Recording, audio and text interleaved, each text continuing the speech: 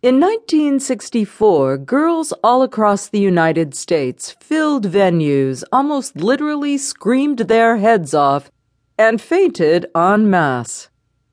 Almost from the second they played the first note, the Beatles would be hit with the resounding screams, which made it impossible for them to even hear themselves sing.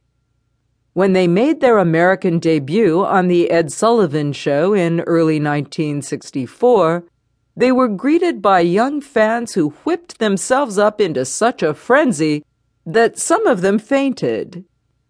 Beatlemania had struck North America, creating a musical and pop culture phenomenon unlike anything the world had ever seen. In the middle of it all was Paul McCartney, who joined with close friend and bandmate John Lennon to create history's greatest songwriting duo.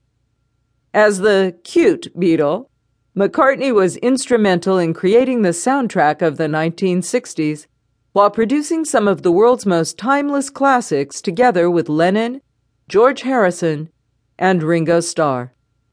McCartney lacked the controversy of Lennon, the spirituality of Harrison, and the silliness of Starr, but he was unquestionably one of the driving forces behind the Beatles' most productive recording periods, especially on the Beatles' seminal Revolver album. It was also McCartney who tried hardest to keep the Beatles together from 1968 to 1970, even while his perfectionist attention to detail frequently drove his bandmates crazy. Ultimately, it was McCartney who was the first to publicly announce his departure from the Beatles. Sir Paul may have never topped the highs established by the Beatles, but he has gone on to have the longest and most productive solo career of the four. While that was helped in part by the tragic murder of Lennon in 1980, McCartney has nonetheless remained at the forefront of pop culture since 1970. And the Guinness Book of World Records has recognized him as the most successful recording artist of all time.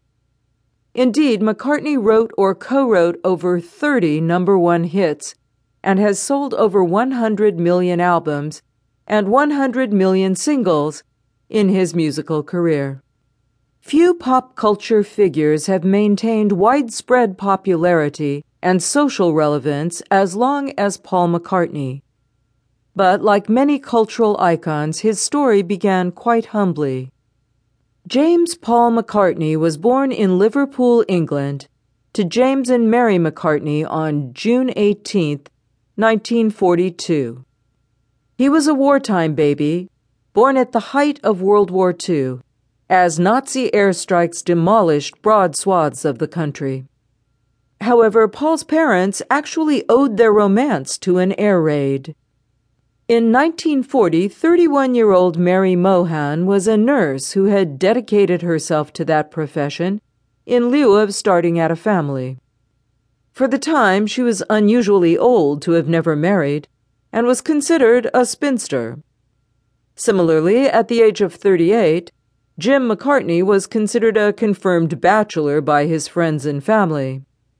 When he was 14 years old, he became a runner in the local cotton exchange, where he worked until the war started.